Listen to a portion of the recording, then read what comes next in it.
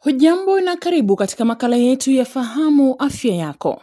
Hii leo nimepiga kambi katika chuo kikuu cha Masinde Muliro na hapa ninakutana na muuguzi ambaye anatoa taswira kamili ya ugonjwa wa malaria, ambapo kwa kiasi kikubwa ni ugonjwa ambao umewaathiri wanafunzi chuoni humo. Mimi naitwa Gladys Lianda. Malaria ni ugonjwa ambaye inapata wanafunzi wengi sana hapa Masinde Muliro University.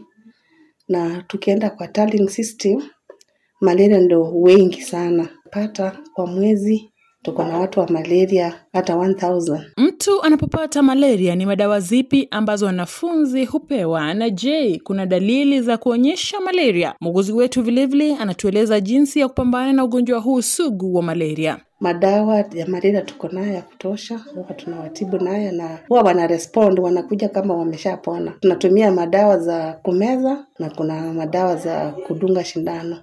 Sana sana tunatumia AL kwa kumeza ambao wako na malaria kiwango cha chini. Wale wa malaria kiwango cha juu tunatumia Larithat, huwa tunapeana kwa siku 3. Alafu tunatumia kama ni severe malaria over 1000 rings, huwa tunatumia quinine. Tunaweza peana loading dose, alafu anaendelea na for the second dose na third dose. Alafu kuna Tesonet pia huwa tunatumia hapa kwa kutibu malaria. Sasa hapa kwa hiki chuo chetu malaria is well covered. Mgonjwa akikuja hapa huwa na vile ana present, anasema kichwa inamgonga, anasema appetite haiko, hawezi kukula vizuri, wengine wanatapika, wengine ukitumia kipima jasho iko juu zaidi, temperature huwa iko juu, inaweza kuwa hata 39 ama 40. Alafu wengine hata kutembea wanasikia uchovu mwingi. Huyu hapa ni mmoja wanafunzi viongozi katika chuo kikuu cha Masinde Muliro, na ananieleza kuwa vita dhidi ya malaria chuoni ni kampeni inahitaji kupigwa jeki. It's a good idea when you take caution so that we can get away from malaria disease.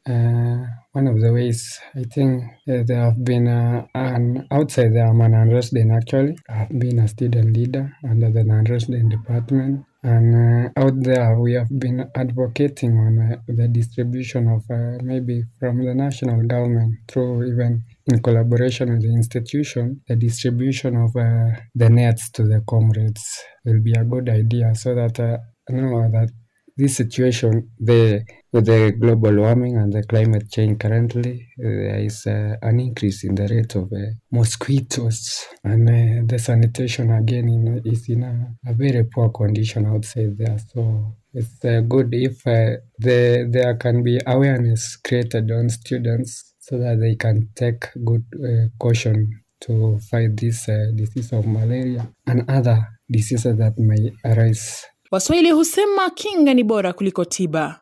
Muuguzi wetu anatilia mkazo umuhimu wa kuchukua hatua punde tu unapogundua kuwa una dalili za malaria. Kwa sahihi mgonjwa akikuja ambaye kuna malaria huwa tunapatia hiyo health message, health talk, tunawaelezea lazima walale kwa mosquito net.